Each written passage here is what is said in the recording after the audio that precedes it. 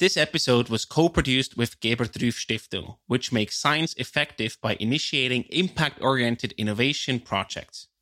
This year, they're celebrating their 25th anniversary and are keen to highlight the impact their initial funding has had on Swiss entrepreneurs. I came in with Venture Leaders and he came in with Venture Kick. And when he came in with Kick, I was like, yeah, but that sounds very brutal. I mean, and he was thinking, that's the point. We need to kick. That's the name of the game. So we'll kick them really. Kick them out of the lab.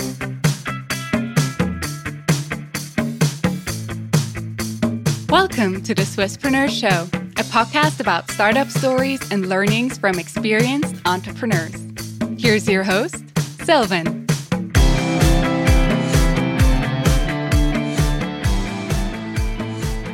Jordi, Beat, a very well welcome to the Swisspreneur Show. It's a pleasure to have you here today.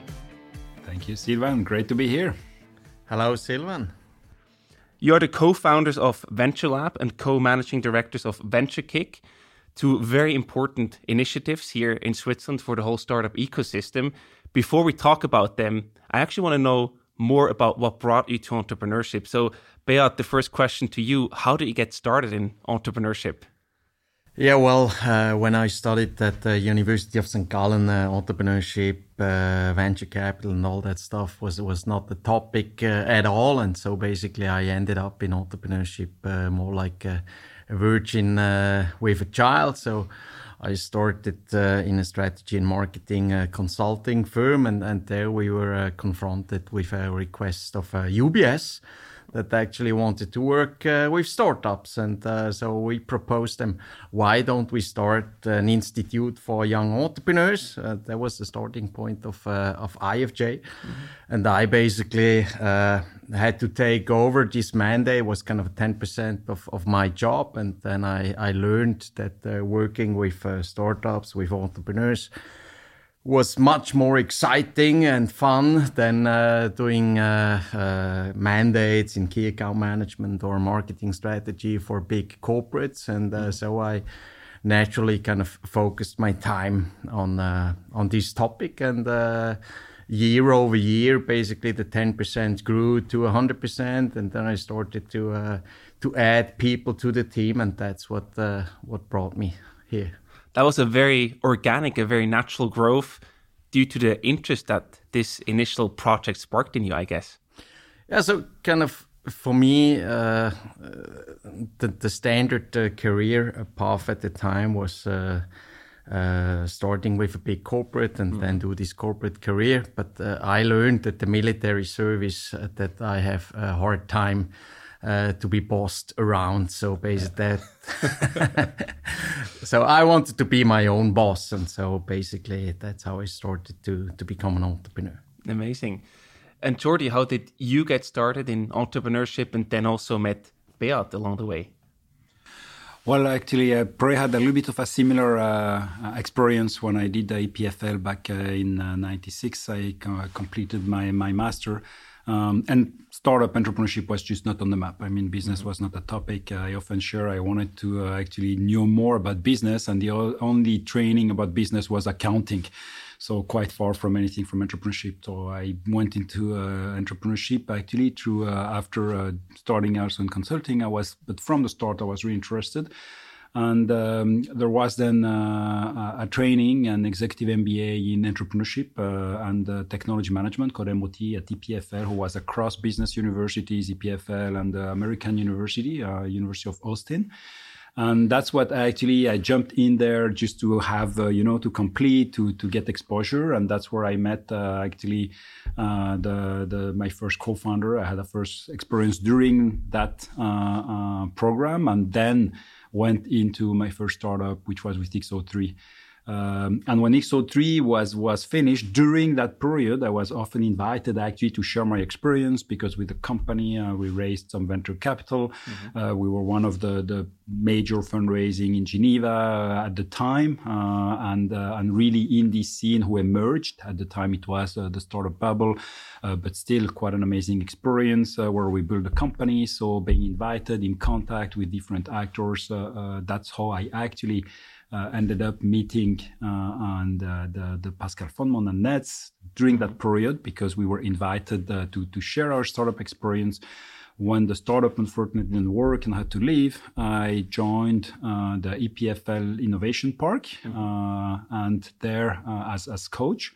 And subsequently, I was asked to join a program who was a little bit of a predecessor of a venture lab with a training program called Create.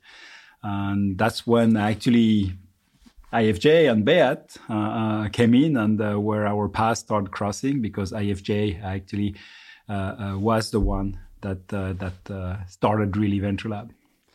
Tell me a bit more about that, Beat. You actually won a public tender, right, to then take over the program? Yeah, so when basically I organically started to grow this Institute for Young Entrepreneurs, we grew to a small team of 7 people operating in this field, offering trainings for startups, working with UBS and other sponsors. And then one day we were approached by CTI or InnoSwiss today, whether we don't want to participate in this public tender. It was a 16 million contract over 4 years, so very substantial. And so we decided, why not? And so we worked day and night to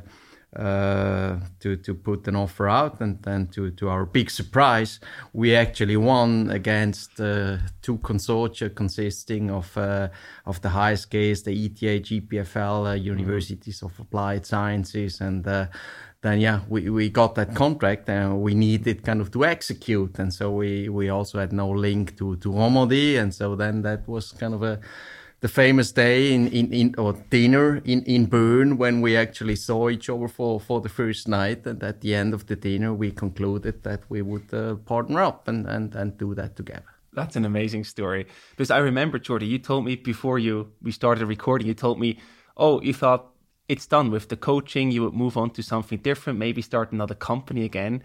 And then the IFJ tender happened and you decided to continue. Yeah, exactly. And I think I have to give it that really Beat convinced me, or that our discussion gave really was the burst of thinking, the really something I always thought there was really, and it was great that, these programs were being built at the time. Really, the investment having the today InnoSwiss, at the time CTI, deciding, yes, we have to invest, we'll do some more support for entrepreneurship, was really a great foundation. But for me, of course, I was on the side of one of the consortia that actually had lost against Beat and the whole team. And I thought, for me, it's actually just, natural next step evolution, probably going back, to my next entrepreneurial experience. And that's true that going to this meeting, I remember just that would be great to meet Beat. Beat already had some reputation as an entrepreneur. And I thought, hey, that's always a good thing to meet. And let's see, what the ideas were. And then the more we discussed, the more I thought, hey, there is really working together an opportunity to actually develop this program and make it having the maximum impact for entrepreneurship. Oh, amazing. And Beat, Jori mentioned different initiatives, right? IFJ, there's of course Venture Lab, there's also Venture Kick. Can you give us a quick overview what these different initiatives actually are, to give people a good starting point who might not be that familiar yet? Yeah, well, so it really goes back to that 89 experience with UBS, and kind of the basic business case that we execute is the Robin Hood business case. So we always want to serve the startups, and we're aware of the fact that the startups cannot afford to pay for support. And so always, if there is kind of an actor, an institution, a third party who is interested in working with startups and has some budget, then basically we're there to kind of figure out what could be done to kind of support the startups, and at the same time also achieve the goals of this partner. And so that's how we ended up kind of building a collection of different programs that are kind of financed by different partners, be it foundations in the case of VentureKick, or be it corporates, a lot of different corporates in the Venture Lab context, financing the Venture Leaders programs, for example, or supporting the top 100, or also at IFJ, where we incorporate more than 3,000 companies each year. That's where crazy. We also have sponsors like a Swisscom or a Helvetia or a PostFinance that are interested in working with new companies, and therefore kind of pay for our efforts in offering and supporting startups. Is it fair to say that IFJ is really more focused on the incorporation of a company, really the legal aspect there?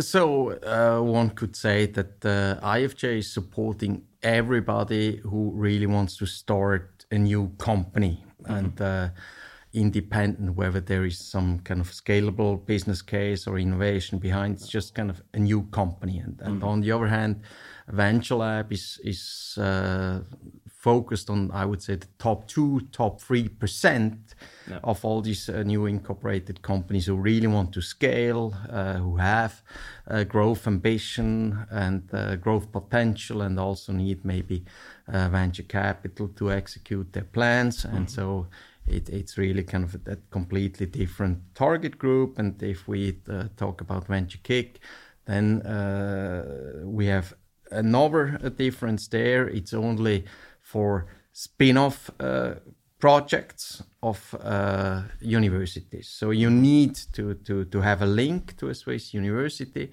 and you're not yet incorporated as a company. So that's what it takes if you want to participate in VentureKick. But else, VentureKick and Venture Lab cater to the same target population. Got it. Thank you for this overview. I do want to focus a bit on VentureKick now to see what you actually focus on there. So you say that you support companies on their global expansion path. What are the companies? What sort of companies are you looking for? So maybe the support of the global expansion path is more the mission of Venture Lab with the Venture Leaders programs, etc. So VentureKick is really kind of kicking out innovative projects of the labs of the Swiss universities and kicking them in front of investors, kind of to get the first means to really start executing on their mission. And VentureKick is really kind of limited to a 9-month experience. Is kind of 3 hurdles. First you get 10K, and the better half then gets a 40K, and again the better half will get the 100K after 9 months. So you come to VentureKick if you're pregnant with a business idea, with this kind of academic background. And after 9 months, in the best case, if you survive that selection process, you will be awarded this 150K to really give birth to your company. Mm-hmm. And Jordi, this focus on university spin-offs, so to say, the technology that comes from universities, is that the focus because you see a higher success rate or higher success potential from startups coming from the university background? Well, I think it's partly when it relates to one of the initiatives. I mean, fundamentally at Venture Lab, when we look at all the Venture Lab programs, again, we take all of the startups, which are across the board. Now, when we focus around, when it is around like typically the VentureKick, I mean, I think it's first because there is a very strong, innovation foundation. This innovation foundation stems out of the research, the high quality institution profiles, entrepreneurs that you can find, and that's definitely, of course, one of the things we want to have. It's also a way to anchor in Switzerland. I mean, it's when you develop, I mean, we have to bring this, I would say, economical development, this sort of wealth creation has to be also related to Switzerland. And one way to relate it to Switzerland is also to make sure there are links with the institution here so that we help reinforcing this virtuous cycle of having strong research, creating startups, but staying in touch and having strong links towards all of the research ecosystem. So I think it's really a virtuous cycle that says it's not only institutions of research who do great startup. At Venture Lab, we serve broadly. But when it comes to some of these programs, yes, this link really adds, because then you have great profile, very strong intellectual property very often, or very strong science on the back of the company. So that's where the strategy is. And how does the selection process look like when a university startup applies to get supported by VentureKick? How do you select the most promising startups to join the program? Well, it's several dimensions. So first, we look at all the applications. I think we receive over 700 applications per year. We have, so we have quite a broad base. We can 1 out of 4, 1 out of 5, we can bring into the jury. And to bring them there, we look at the different quality of the projects, background of the entrepreneur, background already of where, if we see that there is already an entrepreneurial, at least a first entrepreneurial dynamic that is present, and we actually select on, do we have people who are going to carry, because we strongly believe the people are the heart of entrepreneurship. So, and a projects which make sense, and then they can come to the stage 1. So, and there the decision is being taken by the jury. We have a pool of jury today consists of over 170 people across Switzerland who are joining the sessions, and they do the selection at the end, even international. Yeah. So that's perfect. With the online actually. So that's they do the first selection at every stage, and they select. At the first stage, we call it half and half. Half of the weight is on the entrepreneur, his ability to pitch, and the team. So it's on the people. And the other half is on the fundamentals of the project. Do we have a first project that makes sense? There seems to be a solid innovation. There is something behind. But it's very early. We are very early stage. I mean, we're before company creation. And at that stage, we don't even ask usually for any kind of, we ask for first indications of, have they given some thought around, the money? Have they given some thought around, the I would say what it would look like as a business, but we don't make it a requirement, because we want to help. And that's where the names comes from. The VentureKick, it's the kicking out of the lab. I have to say here, we have an anecdote where at first when Beat came in with that name, so I can say I came in with Venture Leaders and he came in with VentureKick. And when he came in with Kick, I was like, yeah, but that sounds very brutal. I mean, and he was saying, that's the point. We need to kick. That's the name of the game. So we'll kick them really. Kick them out of the lab. Kick them out of the lab. And then after that, I thought, makes sense actually, because probably is the best philosophy.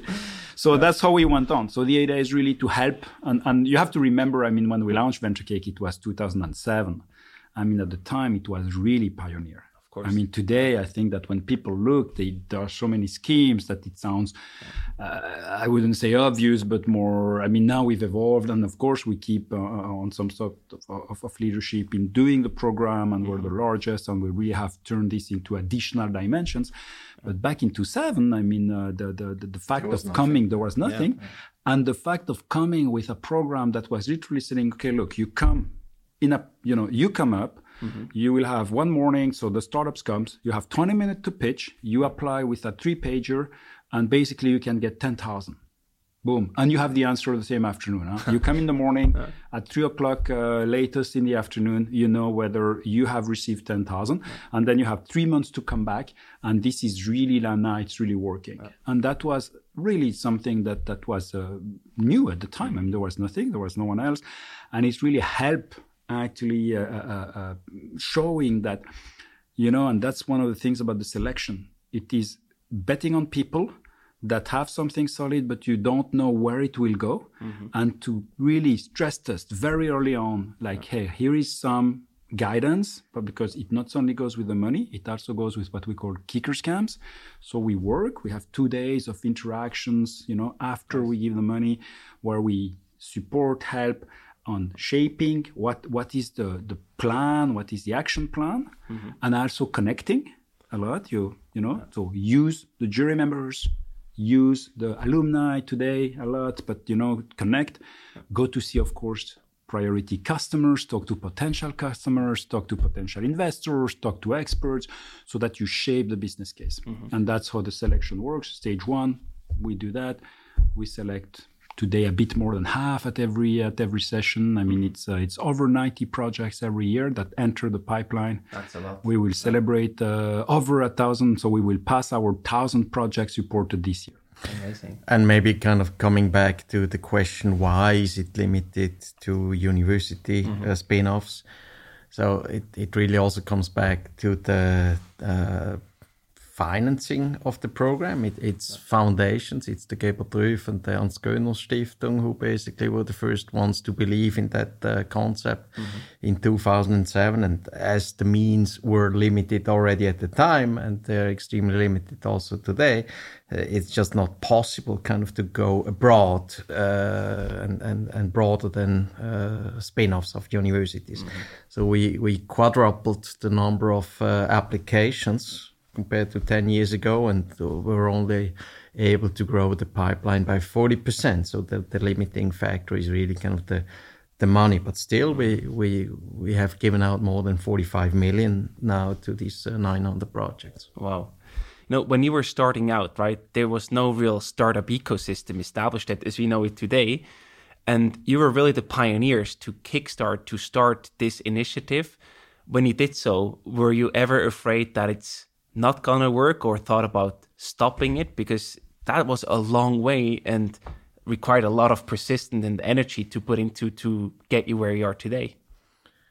So I would say we were not in a situation that we woke up one morning and said, now we have a great business idea and now let's start a business. So we really were kind of a service provider from day one, and still are. So we provide services to third party, to corporates, to foundations, to states who want to support startups. And so with this, we just were able to grow now to 50 people and growing more and more of these programs, and hope to keep doing that and having fun along the way.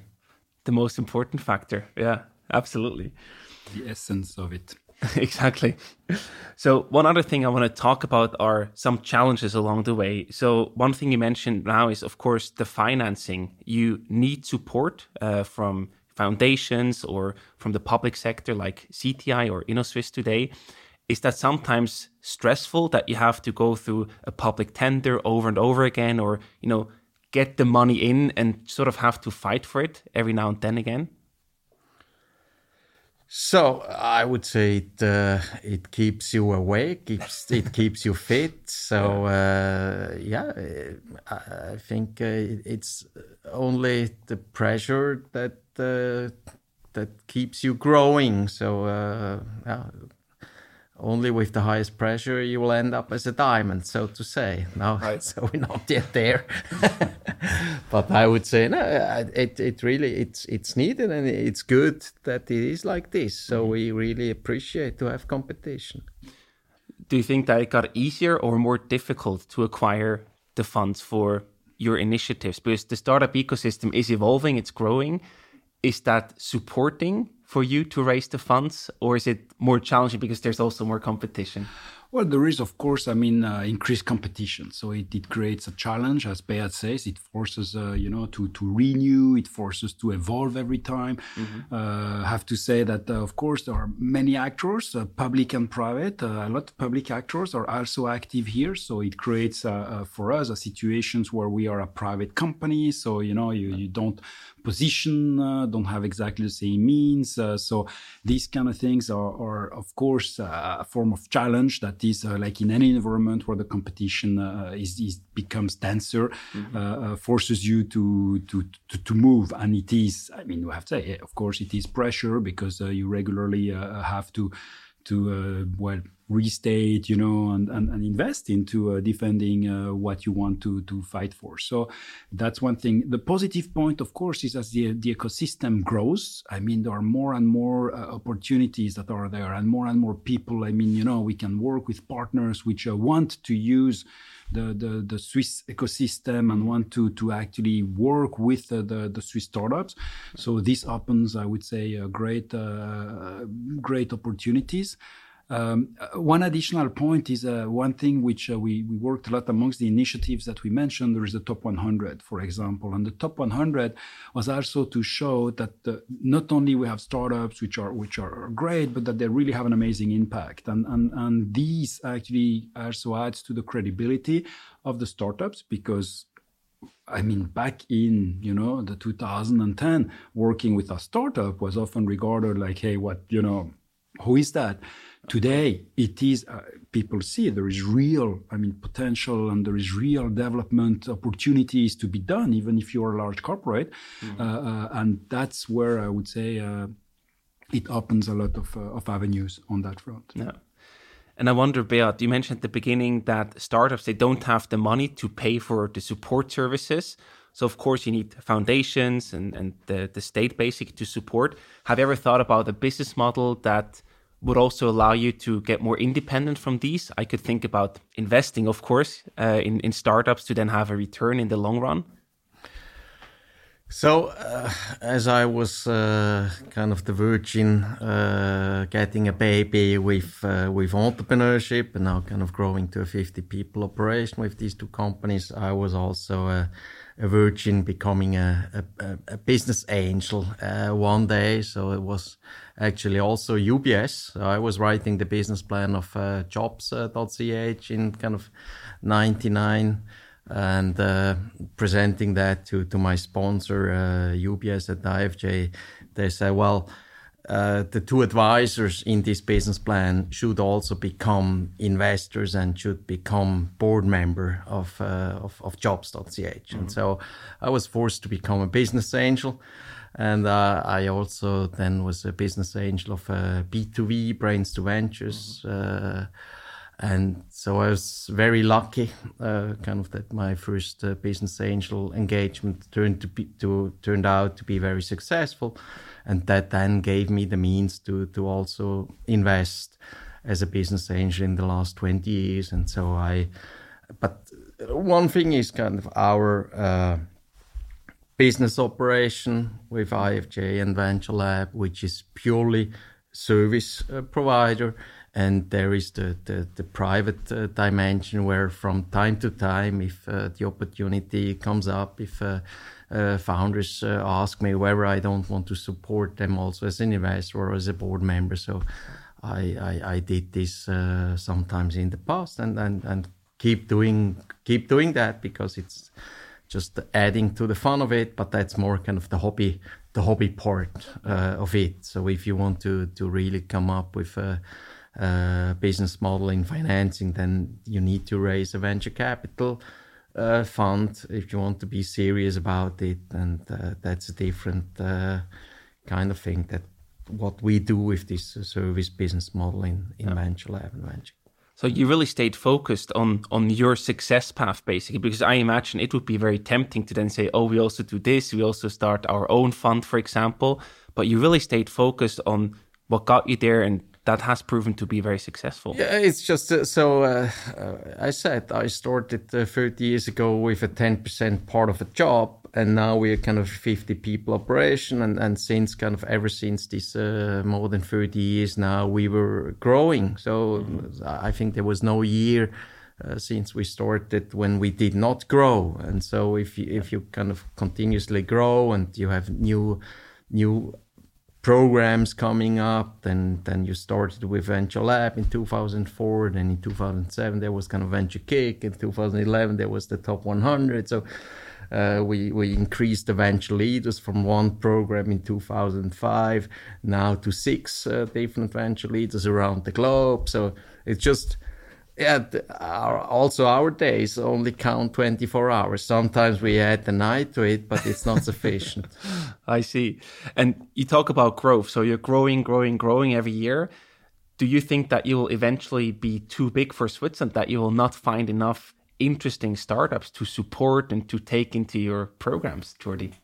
So it's interesting because this question often comes, and I would say so far we have definitely not exhausted the potential. I mean, I was exactly this morning talking about this. If you look at the percentage of PhDs and masters in this country who go towards the entrepreneurial path and not even creating companies, going into the training, we're talking few percent. I mean, and we should reach at least 10 or 15 or 20%. And this is really then in terms of company creation, something where in terms that there is a huge potential, and that's in the academics. Outside, there is still also a lot of potential. People, we have amazing companies here in innovation sectors, in high tech. I mean, if you look today, the big companies we know in IT are suffering, and some of them are letting people go. All these people have a potential one day to become entrepreneurs. We've seen that over and over as well. Right. So on one hand, answer is I don't think that's really a big piece. We do international. I mean, we take companies international and we welcome international entrepreneurs also,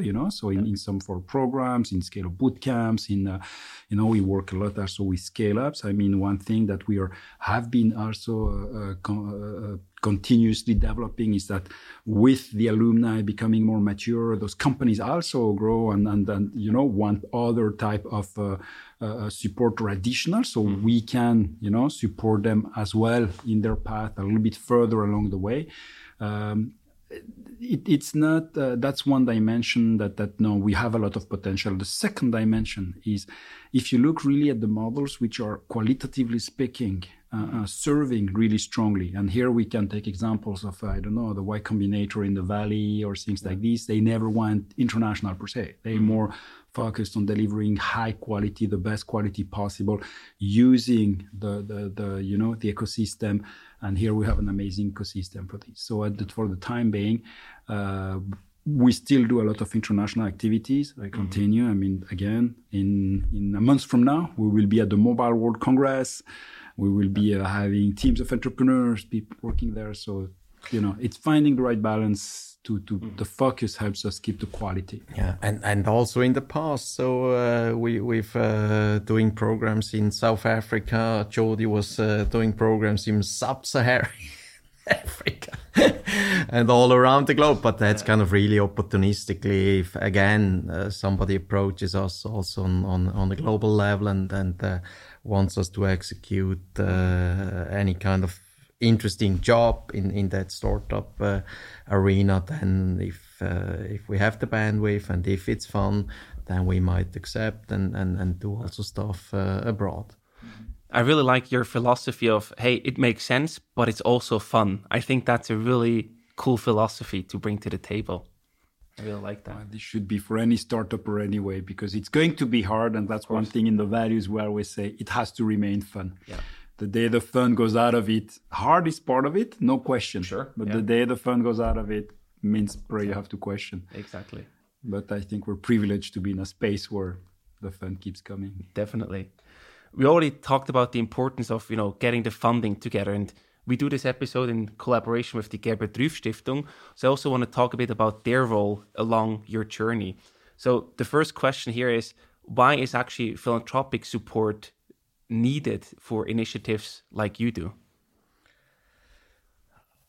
I would say Gerbert Ruyff Foundation is really unique in a sense that as a foundation, it is what they decided that it is their role kind of to bridge science to market. And so basically they look for opportunities how to do that in the best possible way. And so, they were supporting the NETS program with Jody before. When we got the Venture Lab mandate, they said, okay, we now stop this international program. I read the press release about that and then thought, okay, that's a pity, because in that InnoSwiss program, in the national training program for high-tech startup, there was no international dimension.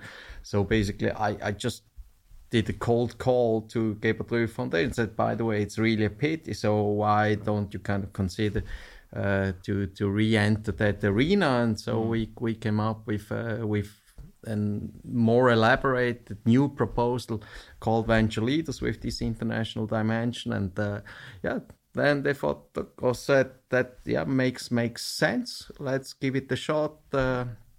We give you 2 years to prove it, and then you need to get continuation by InnoSwiss, what they did. And so that was kind of the starting point of Venture Leaders. Without the Gebhard Rüff Foundation, Venture Leaders would not exist. And the same then after these 2 years of Venture Leaders, when we had the debriefing in Basel, again then Pascal Vonmont asked the question, so do you have any idea what could be done kind of to get more spin-offs in Switzerland, maybe even double the number of spin-offs in Switzerland? And then we scratched our heads and then, came up with the proposal of Venture Kick. So that why not doing something at the very early stage with a very low kind of barrier to entry, and proposed this scheme, and Gebhard Rüff and then also Ernst Göhner Stiftung decided to give it a try. And I think it's just kind of such foundations are completely different from the state, because they're much faster in their decision-making process. They're much more kind of entrepreneurial, and especially the Gebhard Rüff Foundation is entrepreneurial. So they can really take risks on experimenting new projects. I mean, because actually, if you look at the Venture Kick, that was typically a risky project. So if you ask us, would we have ever stopped? I mean, I don't think it ever crossed our mind 1 second. But I can imagine that before you launch this and you say, we're going to give at the beginning we were actually granting. It was pure grants, and it was 130,000.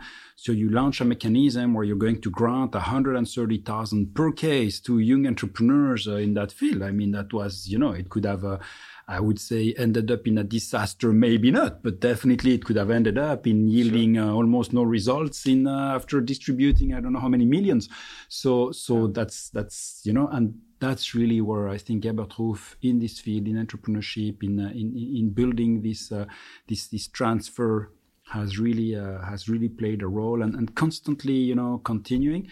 And also seeing, I think that's where we have really the privilege where Venture Kick, not only they thought, okay, it's continuing, but continuously evolving the model and working, at evolving the model, supporting in the continuation, because I think a program like Venture Kick and Venture Leaders, and what we're also trying is to add the value at the end through what the foundation that has been built can be used for the entrepreneurs.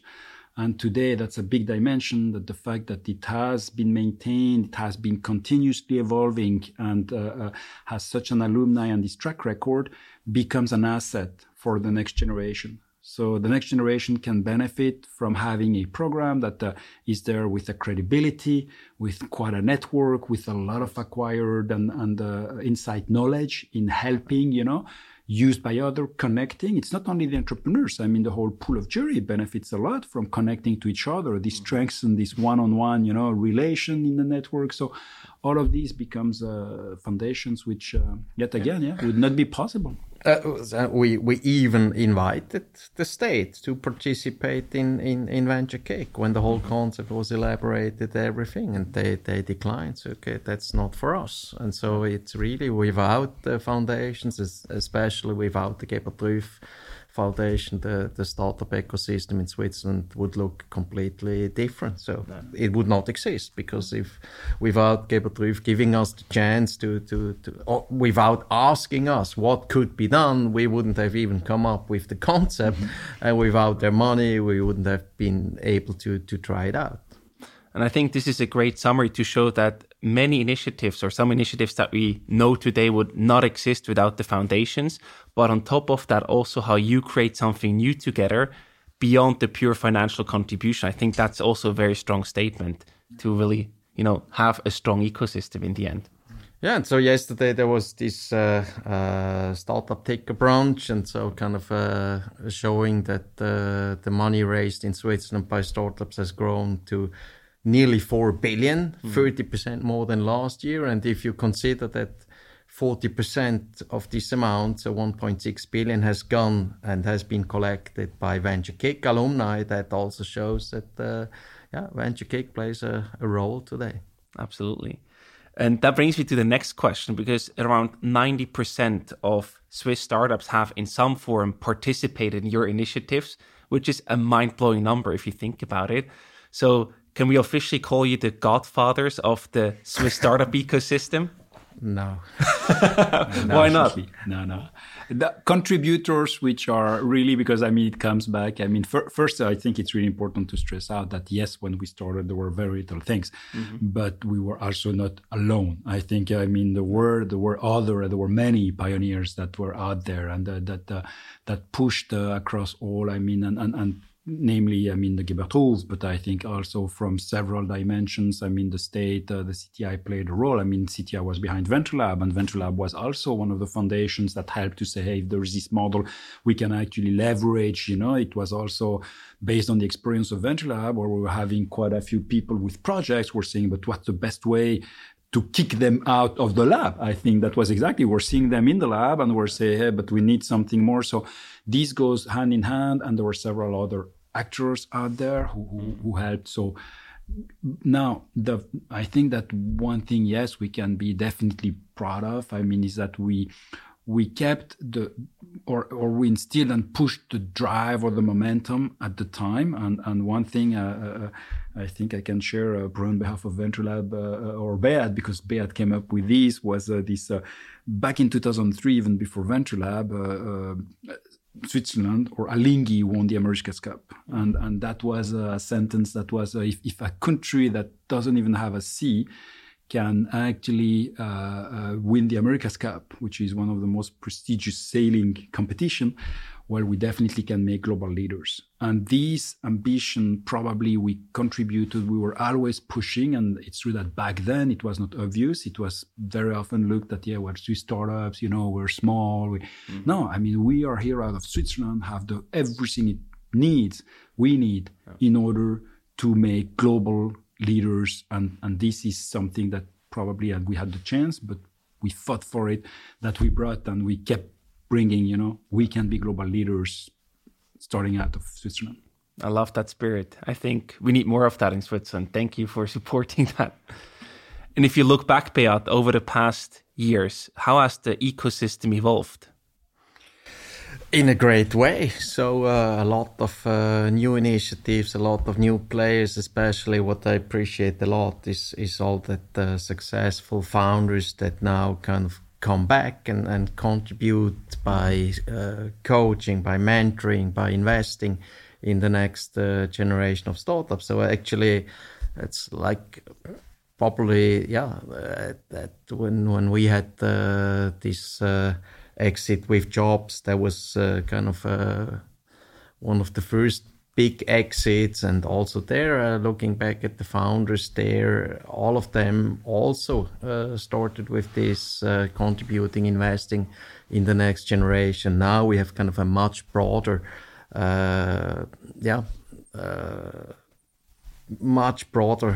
scene of serial entrepreneurs, and to see that really makes me proud to be part of that ecosystem.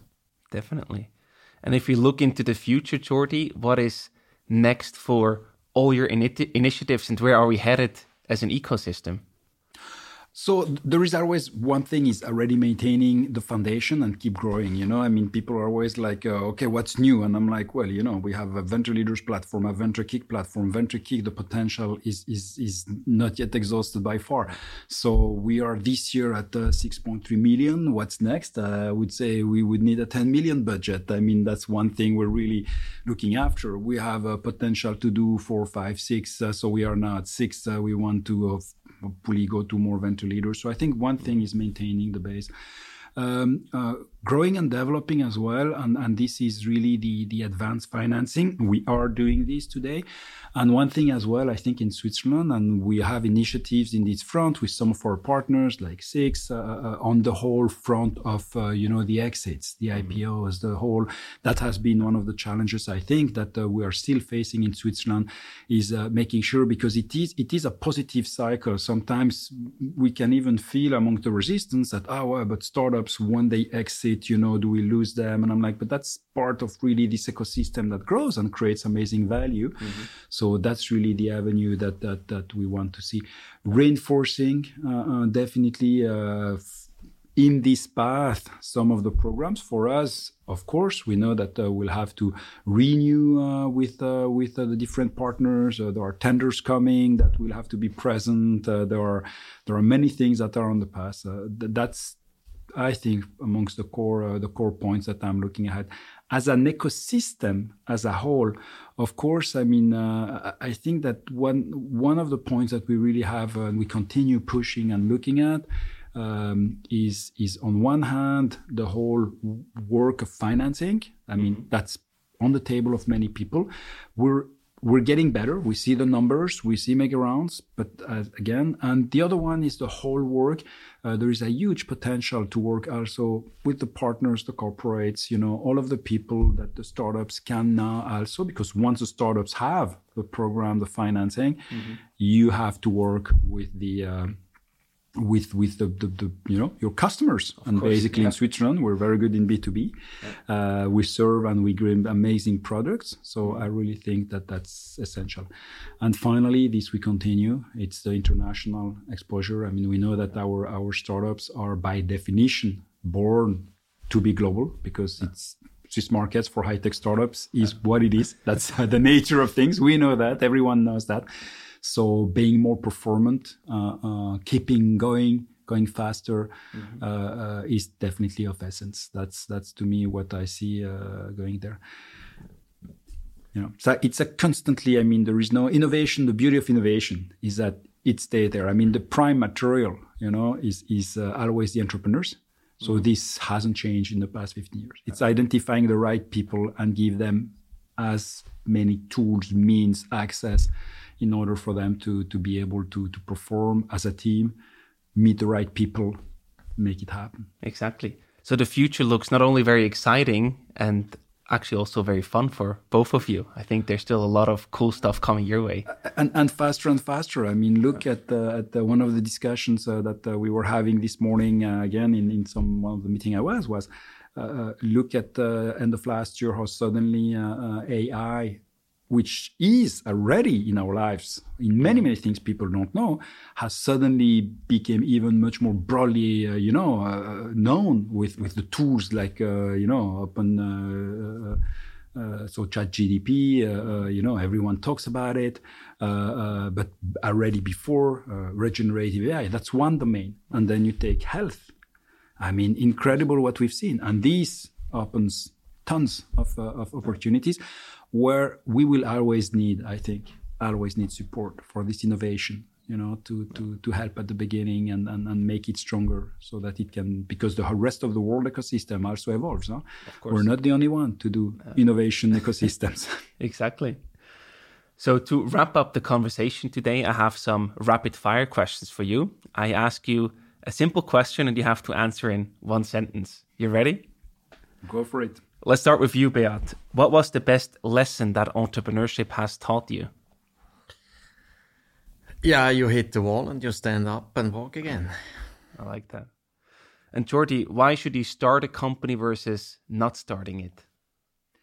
Well, you definitely need to start, because in terms of personal development and in terms of career challenge, it's probably the best and most challenging that you can find. And Beat, do you have any career regrets? No, not at all. What about you, Jordi? At this stage, not comes to mind either.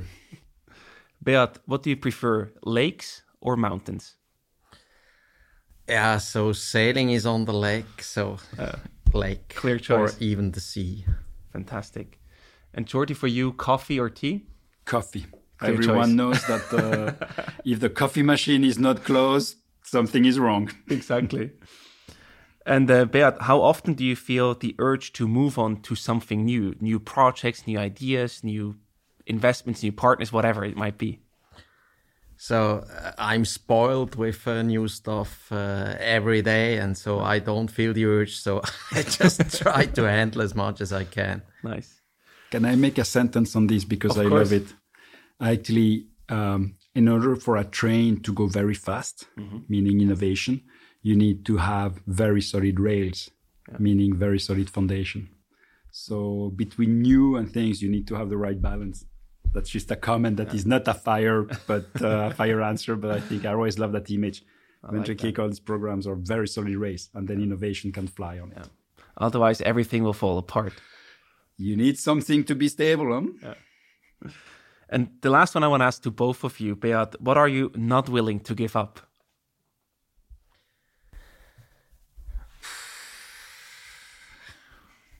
I would say, the fun. I like that, yeah. And you, Jordi? Well, I can only share this one. And of course, I think somebody to never forget it's a balancing act as well. In the sense, we have family, we have other dimensions. So not giving up for me is the proper balance with fun in it. Amazing. I think this is a beautiful statement to end the conversation today. Beat, Jordi, thank you so much for not only coming on the show, but also for everything that you do for the ecosystem. It's amazing to see how far you've come and how far and how much further you actually go. Thank you so much for everything you do. Thank you very much, Sylvain, for having us. Thank you, Sylvain.